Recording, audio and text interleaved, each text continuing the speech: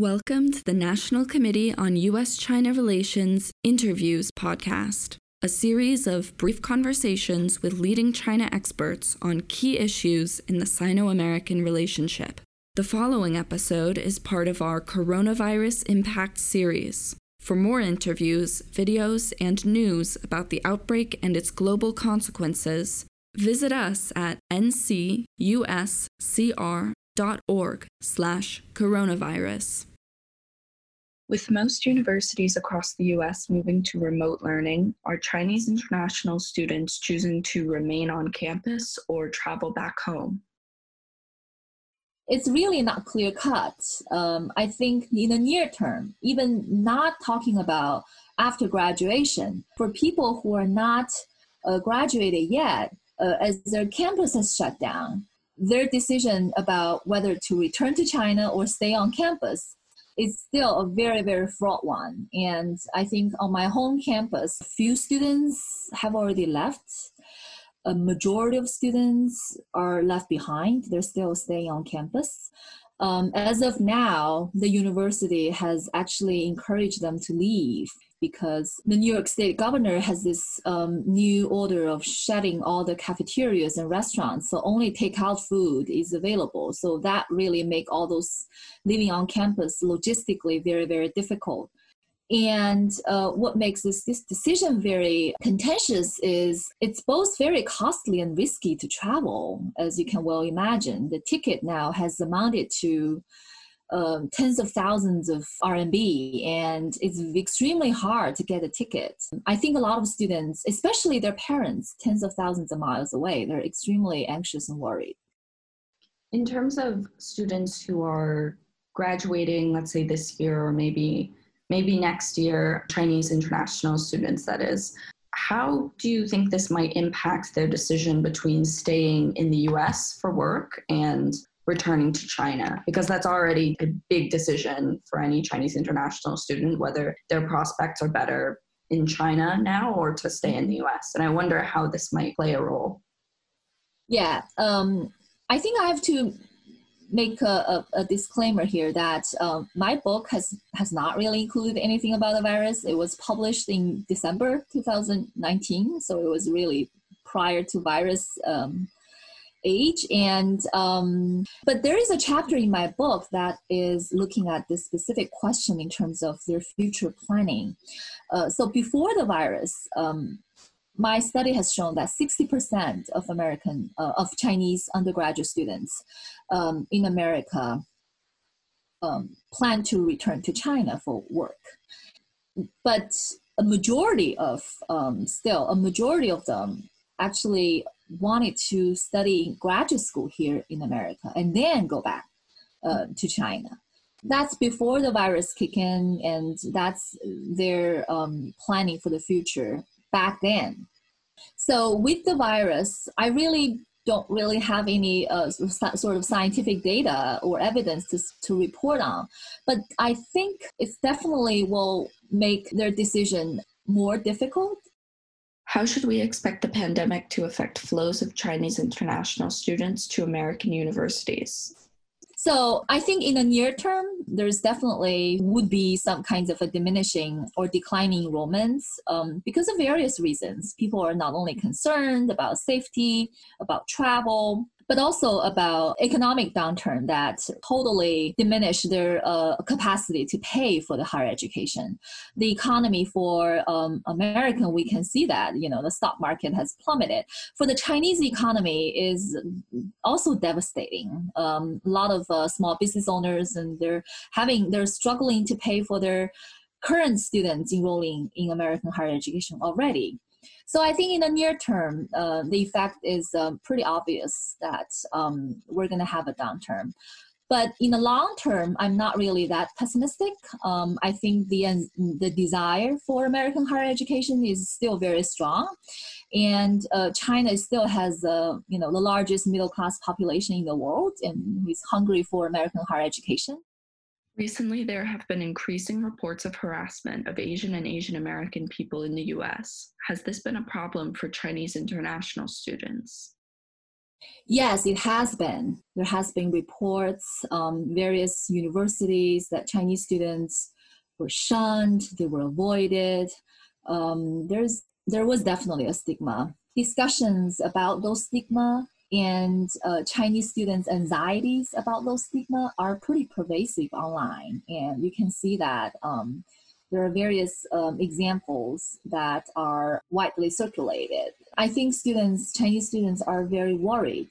And I think for a lot of the students, they're actually, to some extent, they're caught in between sort of these kinds of the clashes of different signals that Chinese society and American society have instructed them to do.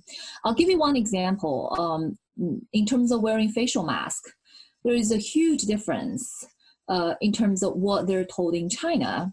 Even though for some of them, they're not physically in China, they're told by their parents. They're exposed to Chinese media, all those kinds of images and news from China. Everyone has this mandate to wear a facial mask. Facial mask is going to help you for the basic safety.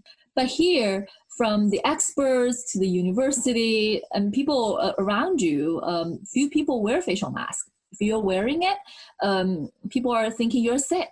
Sociologists call that a double bind. They're caught in this double bind situation. They want to wear it because they're influenced by their Chinese community and their parents. And some parents actually call them and plead them to wear facial masks. But they're very concerned how they're going to be perceived by their American friends and their classmates and their community. And ultimately, I think as a piece of knowledge, they're very confused of what to do. How can university administration and faculty positively counteract these problems faced by their Chinese international students? What American higher education can do at this point, I think, is to provide the best support they can. I know that they're pretty stretched thin already, but still, I think it's very important to provide the kind of support they can to the current Chinese international students in various ways, academically, psychologically, socially, to send the positive signal to them and their parents and students who are looking at the current situation, thinking about their future plan in China. What I want to point out is oftentimes Chinese students are caught in these cross-cultural differences in behaving. Coronavirus is one specific context that, as I said, in terms of the expectation to wear facial masks, that is one specific example of behavior. But other types of behaviors, for example, classroom behaviors, in terms of raising questions, how to interact with American professors, how to participate in classroom discussions. In my book, I emphasize that classroom participation goes well beyond language proficiency. It's not that for some of them, probably yes, their English is a major barrier, but for a lot of them, English is not the barrier. Culture is the barrier. Education system is the barrier. That's actually what I've been researching in my book, and is a big part of my book, is that these cross-national, cross-educational differences really cause a lot of anxieties and make them don't really know how to behave. So I think American higher education, their teachers, American administrators are going to be better off to know of those differences so that they can provide better support to the student. Could you give a bit more of a description or summary of your book and some of the issues that you bring up? Sure, yeah. My book is titled Ambitious and Anxious: How Chinese Students Succeed and Struggle in American Higher Education. One of the most important themes that I want to tackle in this book is trying to situate Chinese international students, especially this wave of Chinese international students that I focus on, who are undergraduate students, largely self-funded, and situate them in this big context of rapid social transformation in China. I just mentioned cross-cultural, cross-educational differences. This is a generation that was born largely in 1990s and sort of coming into age in both China and the United States, navigating their formative years in both Chinese education system and American education system, which are very, very different. I just want to give you a more specific example. I kind of mentioned very briefly. Now I want to delve into more detail. Let's say classroom participation. In China, even though China has undergone a lot of rapid social transformations. We're talking about this generation of only child. They're more individualistic than their parents' generation. Still, Chinese education and their schooling is more collectivist oriented than the American education system. So by that, I meant in classroom setting, for example, they're not very much accustomed to speaking spontaneously to their teachers in class. And there is usually not very much dynamic classroom discussions compared to American education system. So even for very academically able students who are working very hard and their English proficiency is high, speaking up in class pose extremely big challenge for them. In my book, I emphasize that classroom participation goes well beyond language proficiency. It's not that for some of them, probably yes, their English is the major barrier, but for a lot of them, English is not the barrier. Culture is the barrier. Education system is the barrier. So I use that as a way to really raise awareness about the differences that they navigate between the two education systems, and they're aware the expectation here, but they're just not able to do it.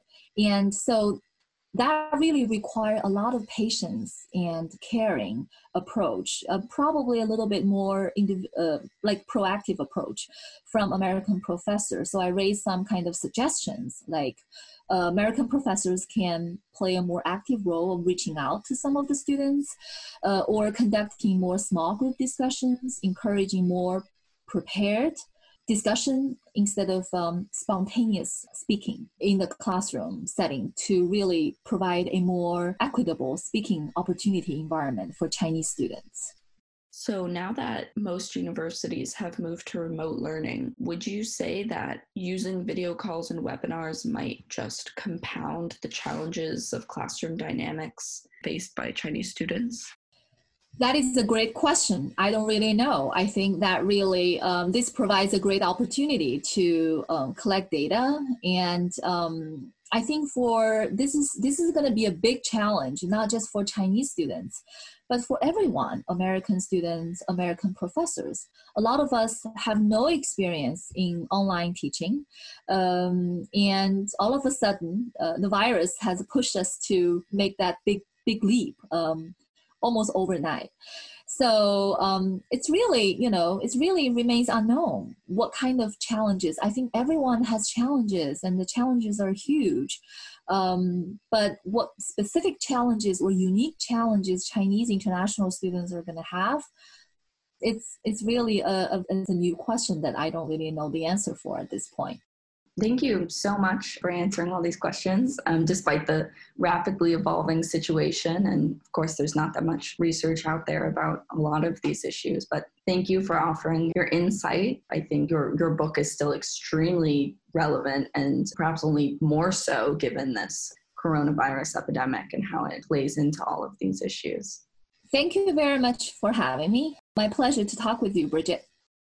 To learn more about the coronavirus and its impacts, visit us at ncuscr.org/coronavirus or go to youtube.com/ncuscr.